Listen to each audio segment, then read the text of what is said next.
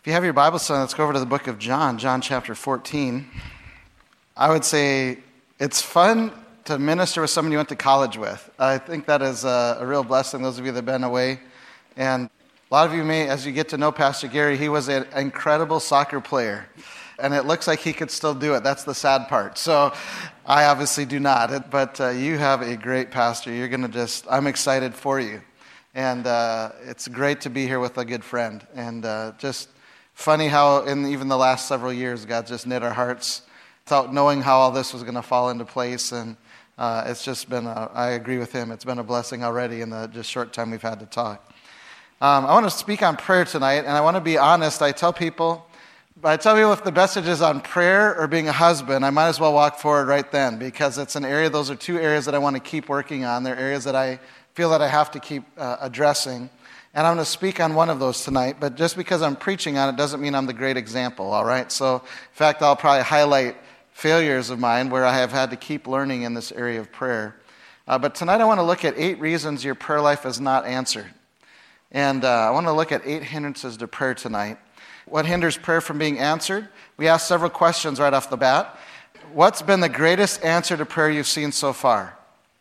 Just think about it. What's been the greatest answer you personally have seen so far? Secondly, how long ago is this? How long ago is the greatest answer to prayer you've seen so far? Number 3, does God answer prayer? Now, theologically, we know the answer to that is what? Yes, God does answer prayer. Number 4, does God answer your prayers?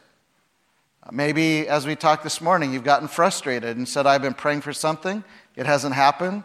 I don't think he answers my prayers. I believe he answers prayers, just doesn't answer my prayers. I think maybe he answers Pastor Gary's prayer or Pastor Jared's prayer or someone else's prayer, but I don't know if he answers my prayer. And then what I'd like to really focus in on is, why does God answer prayer? And you're going to have to write this on your side of your notes. John 14:13, if you have a Bible. And if you have a Bible with red print, that tells you that this is a quote from Jesus Christ.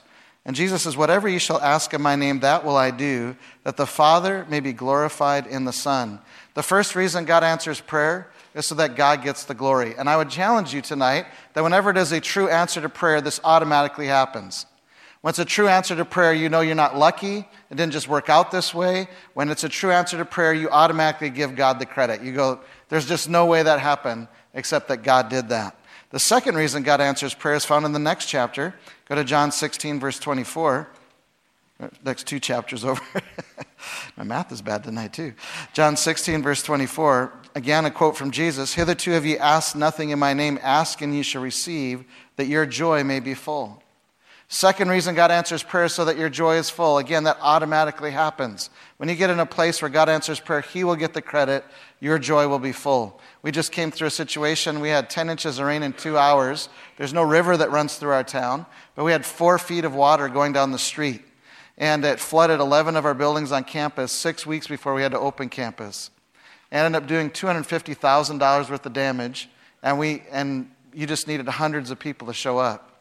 And there was no way that could happen except God did it. And we prayed for God to do that, and he did it. And I want to tell you, God gets the credit, and our joy is full.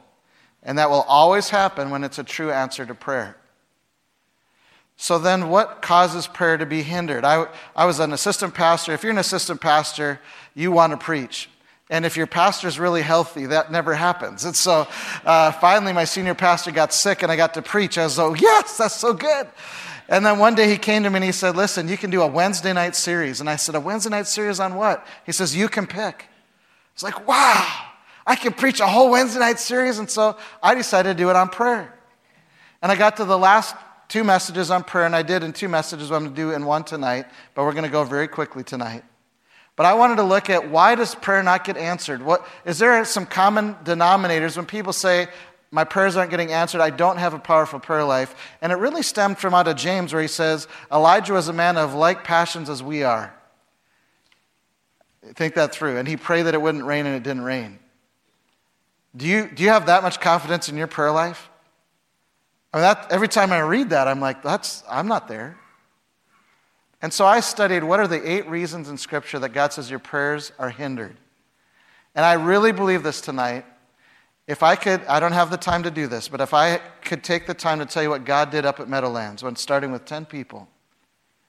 People ask me all the time, why did God do what he did up at Meadowlands? We saw a church of this size. We planted 4 churches. We saw hundreds of people come to Christ. I saw crazy stuff. I was given a brand new truck. We saw someone give us $1 million and say, I don't want anyone to know where it came from. If I ever slowed down enough to write a book, it would be a great read like George Mueller. And every time people say, why did that happen? All I can say is prayer. It's not me. If you know me, it's not Jim. What we just came through in the flood, humanly impossible. How did that happen? Prayer. And God, when I finished this message, it changed my life in the area of prayer. And it's changed my life ever since. Have I always been great in these 8 areas? Not always, but I want to challenge you. It's made me work on these 8 areas because I want a powerful prayer life. I know what prayer could do. As I got to this, I'd preached the first half message. I had 1 message left, and I went away to a pastor's conference. Went to this pastor's conference. He said, we need to look at our facilities the way an unsaved visitor looks at them. And he said, our churches need to be a good representation of our God. And we were in a suburb of Chicago, and it was a white-collar, very uppity part of Chicago. And the church had 20 acres. On the right-hand side of us were the mansions in our town. I mean, the most beautiful houses, sprinklers pop up in the morning, everything immaculate. On the left-hand side was a medical center, incredibly landscaped. And our church had 20 acres. We had a gravel driveway, probably the only gravel driveway in the town. And it went to a gravel parking lot, and they had a parsonage. And if you know what a parsonage, it was a wonderful place, right? It was a 100-year-old farmhouse with the paint peeling off of it, a big tree in the front with a dead tree, bark peeling off. It looked like a haunted house. And to park in the back, you drove past, and we had a weed bed between the church building and the driveway, just solid weeds to the back. We had no landscaping. And it was like the first time I saw it. And I was like, wow, this is terrible. This is a terrible representation of our God. Our God's better than that. And I went to bed that night on a Friday night, and I said, God, please help us make our place look better. I was a college and career pastor, and the next day 3 college guys said, hey, Pastor Jim, what are you doing today? And I said, I don't know. And they said, hey, let's cut down that big dead tree in front of your house. I said, hey, that sounds like a great idea. So we took us all day. We had to make sure it didn't fall in the farmhouse. That was a big job. And we got it all cut up. We hauled it all away, and just getting that tree out of there took away the haunted, spooky look. And we were like, wow, that looks a lot better. Saturday night, I prayed the same thing. Sunday night, I prayed the same thing. Monday morning, and I know I'm dating myself with answer machines. How many of you remember answer machines? All right. If you had an answer machine, this little red light would blink and tell you how to message. And so I met with the pastor every Monday morning, came back to my office. There's a message on my answer machine. And this lady goes, hi, I'm from the local greenhouse. I'm wondering if you could come by. I'd like to donate some shrubs to your church. I'm like, that's weird. I've been praying for this for 3 days. So I go over to get the pastor. He's not in. He never left Monday morning. If you knew me and my wife makes things live. I usually kill them. And so I went over to get my wife, and she was gone. It was like God said, Jim, you prayed for this. You go down there. And I'm telling you the honest story. I drove down. I had a little pickup truck at the time. I drove down. This lady in front of a large greenhouse. I get out of the truck, and I said, hey, I'm Pastor Jim. I got your message. And she said, you know what? She said, I feel really weird. I'm not really even sure how to tell you this. And by the way, this is not a Christian, and she'd never visited our church. This is my first time to meet this lady. She said, I feel really weird, but she said, for 3 days. Remember how long I've been praying? 3 days. She said, I got up this morning, and I just, for 3 days, I had this feeling that I needed to call your church and donate some shrubs. And she said, I got up this morning, and I felt it so strongly, I thought God would kill me if I didn't call you today. And I said, well, ma'am, I didn't want anyone to die, but I've been praying for 3 days that our place would look better. I said, our place looks terrible. She says, I know, I drive by it every day. And so she stood in front of her whole greenhouse, and she said, what do you want? I said, I really don't know. I said, we have 100 feet, that's all weeds. We have no landscaping. She said, here, I'll take care of it. She took a pad of paper and started tagging $200 a piece shrubs. She said, have you ever thought about putting a hedgerow between you and anywhere? And I said, well, we thought about doing it between us and the medical center. And there was a whole section as big as both those pianos over there. She said, great, you can have all of that. That's extra. You know those really, and I don't know if they have them here on the island, but in the United States on the mainland, they have a really long flatbed trailer, and then it tilts down at the very end, super long.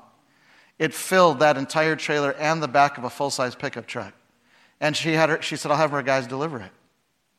So she brought it all over, and Pastor came out. He said, "What in the world is this?" I said, "Pastor, you won't believe this. I'm preaching on prayer. And by the way, this is a Monday, so my last message is Wednesday night. And I said, I've been praying for this. Look at all this." And he goes, "Well, Jim, that's incredible. We're going to have to plant all that tomorrow." And so a family had left our church, had a rototiller. I called him up. I said, "Hey, can I rent your rototiller?" He said, "You don't have to rent it. Just come get it." So I went over, picked up the rototiller. I tilled up that 100 feet all along the side of our church, tilled up everywhere we're going to plant. And the next day, Pastor and I started planting. And we'd been sitting behind a desk way too long. You know what I mean? It was as humid as it is here. I mean, it was 100 degrees Fahrenheit, but high humidity. And we're out there, and we are just dying. And a college guy calls me up. He says, "What are you doing?" I said, "We're planting shrubs. Get over here." And so he came over, and he helped us, and we're digging away. And his mom came with Burger King. And this is 20-some years ago. And the slogan of Burger King at the time was, "I love this place." And I sat down, and his mom called and brought us 3 shakes. So we sat down on the stoop, and I'm drinking these shakes. We're exhausted, and I flipped that thing around and says, "I love this place." And I said, "God, I love this place. I want to see you answer prayer like this all the time. Man, this is real." And we were dirt poor as an assistant pastor and pastor's wife. My wife loves plants. You know what a hanging basket is supposed to look like? You know, it's supposed to have flowers that come over the top, come all the way down. Well, we were dirt poor, so she went to Walmart. It was like your Kmart here. Went to Kmart, bought a basket, filled it with dirt, and we had plants that stuck up that high. And we had a veranda on this old farmhouse. We had 2 of those.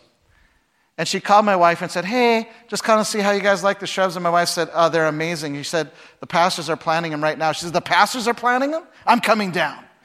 And so she drives up, and we are just soaked in sweat. And she gets out of her car, and she's like, "Man, this looks amazing." But she said, "You know what you guys need? You need some flowers. Can you come out to our farm? I'd like to donate some flowers to you."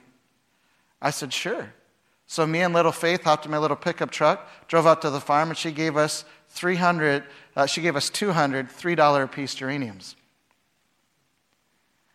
Her son walked out, family-owned business. I said, "Sir, I just got to tell you, I'm doing this. I'm a pastor. I'm preaching on prayer. This is the greatest answer to prayer I've ever seen." And he said, "Well, do you have any tree bark for that stuff?" I said, "No." He said, "See that pallet over there?" He said, "Take the whole pallet." And his wife said, "Would you like a hanging basket? I saw my wife would love one." She said, here's 2 for your wife. Here's 2 for the senior pastor wife, $60 a piece. Goes over to the Coke machine, hits out 6 Cokes. "Here, take these back." And my wife called every friend she had, and we planted all of that stuff. You came to church Wednesday night, our place looked different. And I got up and preached on my last half of what I'm going to do tonight on prayer. And I said then what I mean all these years later. If I want to play church, I'll stay home and do it with my kids. But when I come here on a Sunday, I want to talk to the God of the universe. The God who tells us there's nothing too hard for him. The God who tells us many times in the New Testament, pray. And he tells us some specific things to pray for, and he tells us what hinders our prayer. But you know, the God of the universe wants to answer your prayers. Is that crazy tonight? He wants to answer your prayers, not just Pastor Gary's prayers. He wants to answer your prayers. And at the end, we didn't always do this on a Wednesday night, but I had an invitation. I said, if God spoke to your heart, just come and talk to the Lord. And the whole church came forward, including the senior pastor. I was 27 years old. I had no clue. I mean, they just prayed. I mean, you could not walk into church that night and say, God answered prayer. And God's getting the credit. Our joy is full. They all sat back in their seat. I closed in prayer. And just like this, they sat there looking at me, and I stood there looking at them. Minutes went by. You know what it's like when church is dismissed? Everyone's up talking.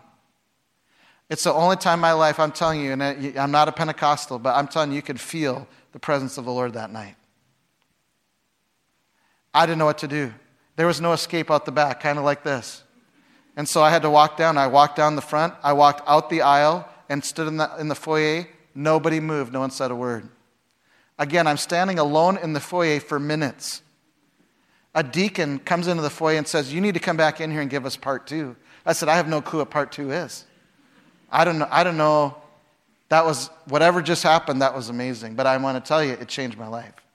And I believe with all my heart tonight, if you would take care of these 8 things, it'll change your life too. Because God doesn't answer Jim Tilton's prayers. He wants to answer all of our prayers tonight. So let's go very quickly. 8 hindrances to answer prayer. Number 1, we don't pray. James 4:2, the Bible says we have not because we what? We ask not. What prayer is to your spiritual life is what air is to your physical life. And many of us are dying for lack of breath. What if this should prove the true diagnosis of the ills and disabilities of the church and the Christian today? We will never pray as we should until we see it as a necessity, indispensable to the life we've undertaken to live. I work with college students. If you ask a college student if you can live without a cell phone, you know what they're going to tell you? No way. Got to have a cell phone. I'm serious about corn. You come to Iowa, it's corn. In Iowa, the corn is like you looking at the ocean.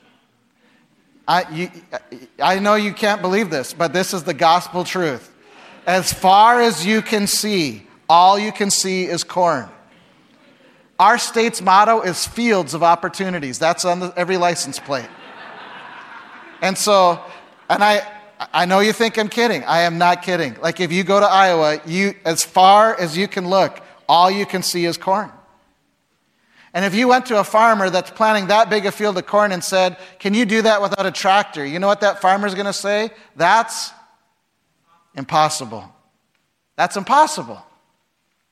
You'd kill mules trying to plant a farm that big without a tractor. Every tractor who plants that much corn says, you can't do that without a tractor. Do you know that's how you and I should feel about our spiritual life without prayer?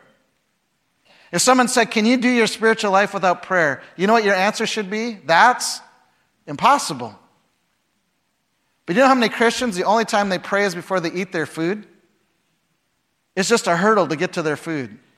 And if they're a good prayer, they might pray a list at night. And pretty soon that list is worthless too. You know what God says in James 4:2? You know why you don't have anything? Because you're not asking. You're not praying. I don't want to get to heaven and have God say, Jim, this is what you could have had if you just would have prayed. Man, I want to see God bless me now. And you know who else wants to bless me now? Our Heavenly Father. You know what it says in Matthew? If your earthly father knows how to give you good gifts, how much more does your Heavenly Father? But you know what He wants you to do? He wants you to ask. He wants you to talk to Him.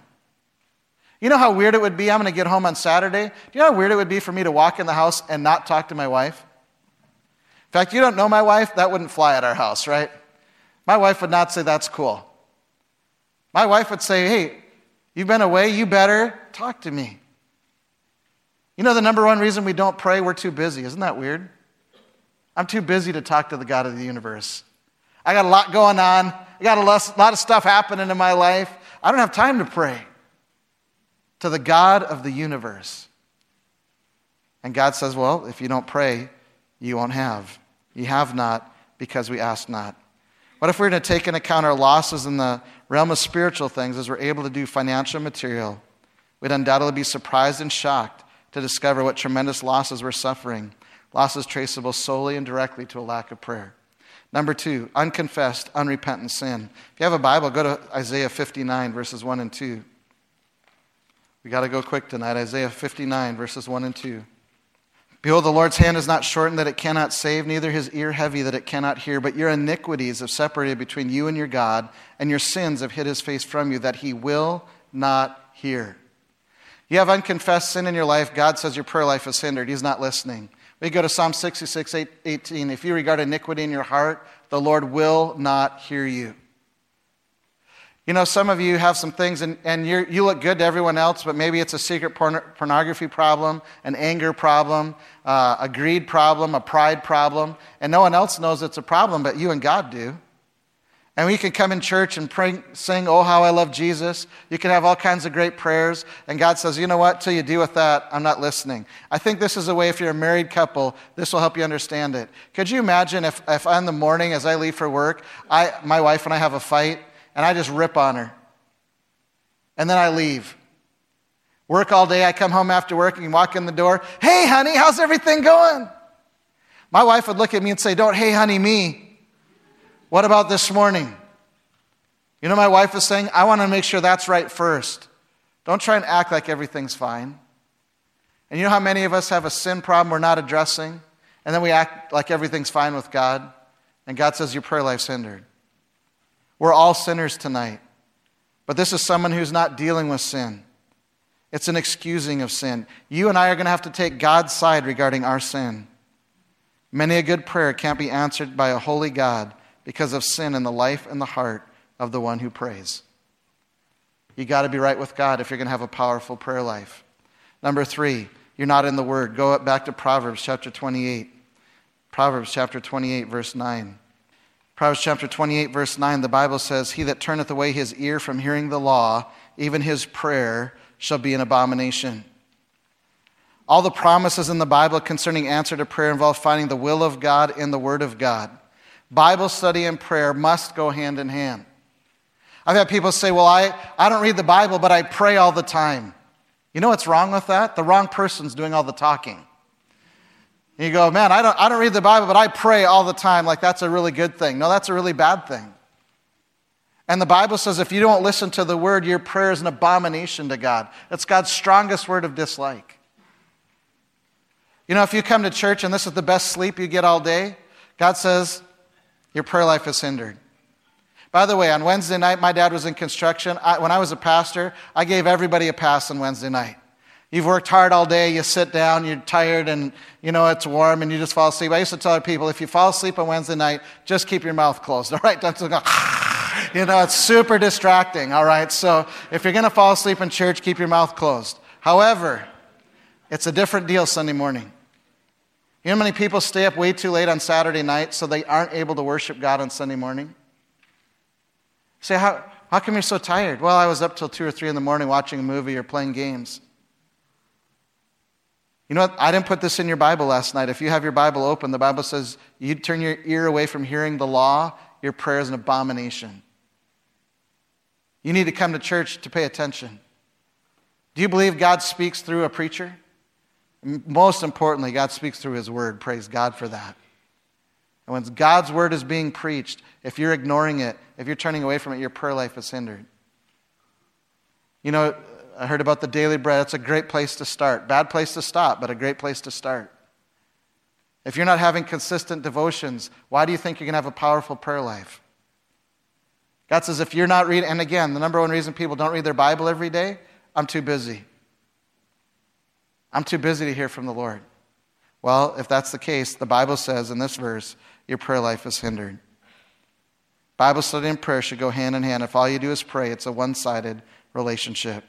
For sake of time, if you want to write other verses down, you can look at Proverbs 1, 28, 33, 2 Timothy 3, 16 to 17.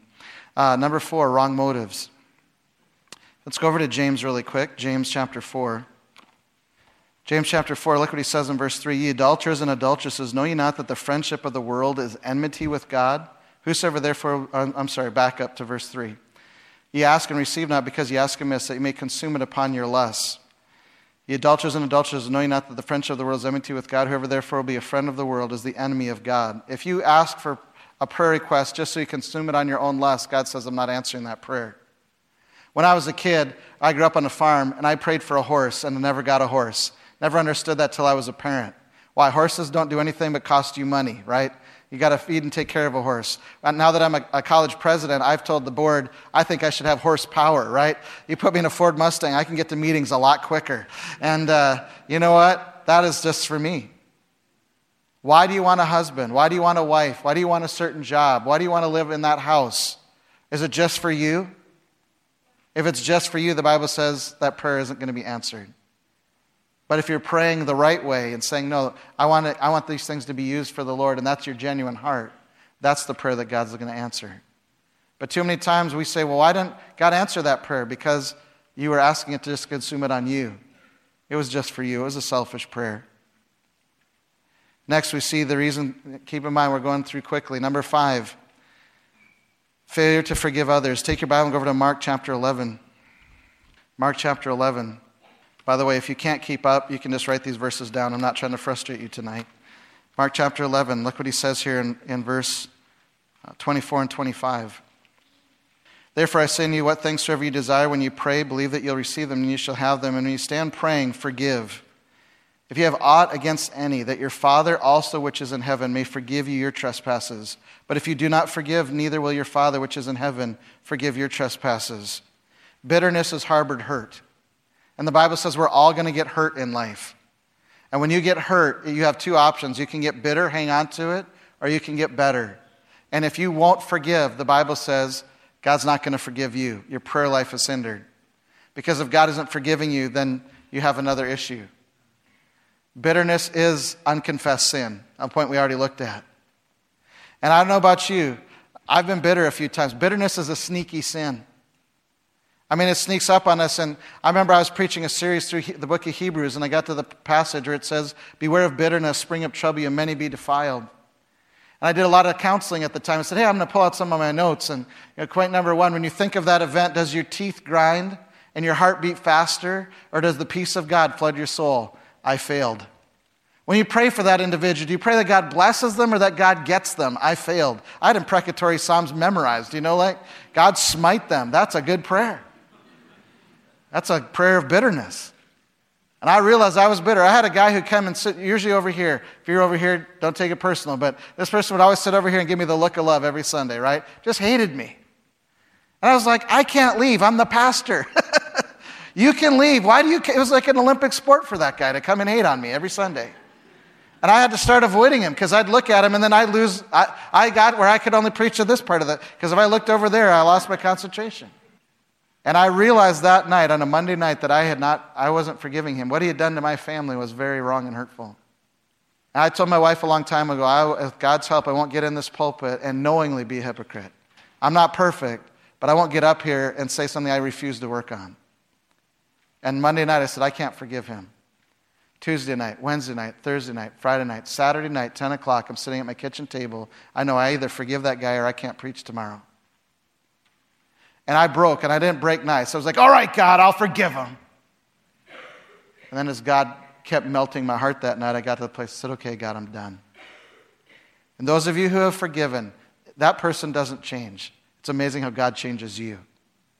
And I went in that pulpit, and I was totally free. I could look over, saw that same glare. Didn't bother me.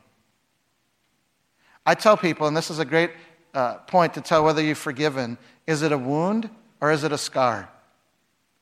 If it's a wound tonight, it hurts like fire. Now, I'm going to use a Canadian illustration, which in my pre-notes coming here I was told to avoid, but I'm going to try and help you tonight. You're familiar with sand. Snow is like a lot of sand falling from the sky, all right? That's what snow is like. Except it's like ice cube cold, all right? So if you've never seen snow, which is probably many of you, that's what it's like. It's like sand that's ice cube cold falling from the sky. And we get lots of it in Canada. And so with Canadians, when you get that much snow, you just got to make a fun event out of it. So we go downhill skiing. So we strap 2 boards on our feet, and we go screaming down a mountain, and it's a lot of fun. But on a huge mountain, when you're going that steep, if you go that fast, you'll kill someone or yourself at the end. So you have to slalom. You got to go back and forth like this. Well, I taught my 3 kids to ski. My oldest daughter had skied down ahead of me, and then there's a chairlift. You ski down at the bottom, and there's a chair that comes around, and you just sit on it, and it takes you up to the top of the mountain, and then you can ski down again. So she got in line at the bottom, and being a good dad, every good dad has to do this at some point in my life, I was going to bury my daughter in snow. So I purposely did not go back and forth. I came down screaming fast with the plan at the end to go sideways. And when you go sideways, you will shoot a fantail of snow.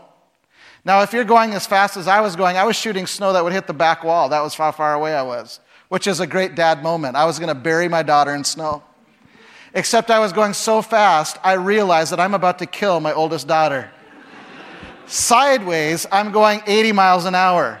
And she's in front of me. She's screaming, snow's coming. But as I'm getting closer, I'm like, I'm going to take her out.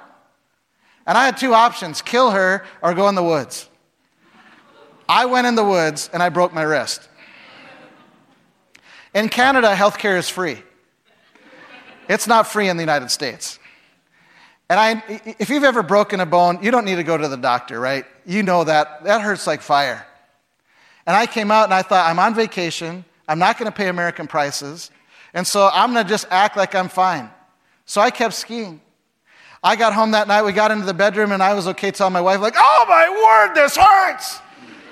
And my wife was like, well, why don't we go to the hospital? No, I'm not going to pay American prices. Well, why don't we go back to Canada? No, I'm not going to ruin our vacation because I was an idiot. I'm not doing that. And so for 3 days, I toughed it out. My wife only knew, and I would get up in the morning, my kid's like, hey, Dad, let's go do this. Oh, yeah, that'd be fun. Let's go do that. And when I finally crossed the border into Canada, we did not go home. We went immediately to the emergency room. I walked in, he x-rayed, he came out, you broke your wrist. Like, no kidding, Doc, I know that. He says, we're going to put a cast on this, and it's a true statement. If you've ever broken a bone, where it heals, It's stronger than where it was before. And he said, well, you're going to wear this cast, and 6 weeks later take the cast off. I can do anything with this wrist. Doesn't bother me when the weather changes. Totally fine. But if you get up really, really close, I could show you a scar. And I want to tell you, this is very different than before I got it fixed. Before I got it fixed, it hurt like fire. You know how you know whether you're bitter or not? I can remember that event. I can remember screaming down that mountain. I can remember being really dumb. I can remember going in the woods and breaking my wrist. But you know what? It doesn't hurt me anymore. And when you can remember about that person that hurt you and it doesn't bother you anymore, you've forgiven. But you think of that event and it hurts like fire. Your heart beats faster, your teeth grind. You haven't forgiven yet. And the Bible says if you can't forgive, your prayer life is hindered. Are you going to let that person who really, and we all understand this, right? Forgiveness is never a problem till I have to do it. I think forgiveness is a great concept for you. But when I have to forgive, and what do we all say when we have to forgive? It's not fair. Ding, ding, ding, ding, ding. That's the truth of everything you have to forgive. It's not fair. That's why you have to forgive. If it was all even and fair, you don't have to forgive. By the way, aren't you glad God's forgiven you? And there's 7 great statements from the cross, but one of them is, Father, forgive them. They know not what they do. And God says, if I can forgive you of every sin you've ever done and every sin you ever will do, you need to forgive each other. And some of you need to forgive in a group this size. Some of you guys, it's interesting. The Bible says, and I got to watch the time. I'm spending too much time on this. Let me just tell you very quickly. They didn't tell me what time I need to end. Right now. 4 minutes. All right. Hang with me for 4 minutes. We're going to go quick. Guys, 2 times in the Bible it says, husbands, love your wife and be not bitter against them. You won't find a verse like that to women in the Bible. It seems like men were good. We can hold a grudge. Some of you guys can't remember where your car keys are, and you're remembering something your wife did 5 years ago. That's dumb. And some of you need to forgive her. Some of you say, man, I can't even remember where I put my car keys, and I'm still remembering something from 5 years ago. You need to forgive. Let's go very quickly to the next one. A poor marriage relationship. Go over to 1 Peter chapter 3, verse 7. Hebrews, James, 1st, 2nd Peter. 1 Peter chapter 3, verse 7. The Bible says, likewise, ye husbands, dwell with them according to knowledge, giving honor unto the wife as unto the weaker vessel, and being heirs together of the grace of life, that your prayers be not hindered. Success in marriage is more than finding the right person, it's being the right person. If you email me, I have 50 questions to ask a wife. I've never had a guy do better than 15 out of 50. If you want to break the record, bring it on. It'd be great. You ask your wife those 50 questions, no one on earth will know her better than you if she answers all 50 of those questions. The Bible says you need to be an expert on your wife. Dwell with your wife in an understanding way. Can you go shopping for your wife and she doesn't have to return anything? You know the color, the size, you know everything about what she wears, what she likes, how much sleep she needs, what's her greatest fear. The Bible says, guys, if you're a husband, and it's a unique thing God says here in the Bible, but God says, husbands, if you don't dwell your wife according to knowledge, your prayer life is hindered.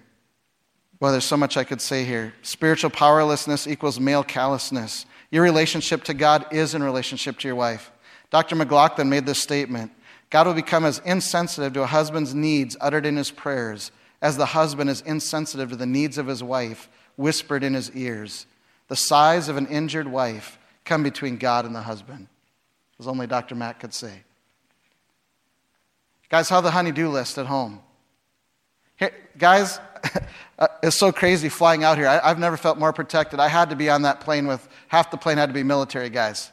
I was sitting next to guys whose biceps are bigger than my legs. You know what I'm talking about? I was like, man, I slept like a baby on my flight from Hawaii to Guam. I'm like, man, there's a bunch of bad dudes on this plane that are here to protect us. That's great. I think most of the guys in this room, if someone's to break in your home and take out your wife or your kids, I hope every guy in this room would say, over my dead body. There's no way someone's going to come in and hurt my wife or hurt my kids. They come in my home, it's him or me. I'm taking him out. And that's the way it should be. You should do that. But what about when your wife says, hey, honey, could you take out the garbage? Right now? The game's on, honey. Come on. Isn't this weird? Think this through with me. Most of the men in this room would make the ultimate sacrifice.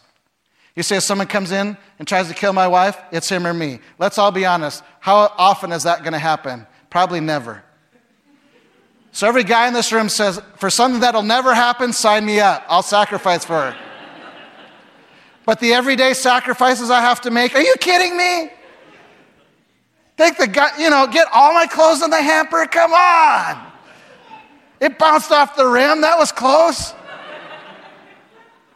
Did you ever have your wife come to you and say, I am not your mother? Well, when she tells you that, you need to dwell with her according to knowledge. How's the honey-do list at home? You getting those things off the list done? Have the light bulb go out in the refrigerator? She says, hey, honey, the light bulb's out in the refrigerator. Say, hey, honey, I'll take care of it. And she learns Braille before you put a new light bulb in there. She can reach in and find anything in the dark. And then she has the nerve to ask about it. 3 months later, hey, honey, are you going to change the light bulb? Told you I was going to do it. That's nice. That was 3 months ago. And we can laugh tonight, but you know who God says your prayer's hindered? You treat your wife like that, God says your prayer life's hindered. You say, man, how come God isn't answering my prayers? How are you treating your wife tonight if you're a married man? It matters to God, and he couldn't put it more clearly at the end of this verse. He says, you don't treat your wife right, your prayers will be hindered. I didn't put that in the Bible last night. Guys, if your marriage isn't what it should be, if you're not the husband God says you should be. And what did I tell you tonight when I started? What's the other thing that I need to come forward if I know the message is on? Being a husband. Some of you are workaholics. I can tend to be in that category. You know how often I did lots of marriage counseling? You know how often a wife came in and said, I don't feel loved? And I heard this all the time from men. Well, I love her. And I'd say, well, how do you show that? You know what the husband would say? I provide for her. Newsflash, she can do that on her own. She didn't get married so you could provide for her. She married you for a relationship.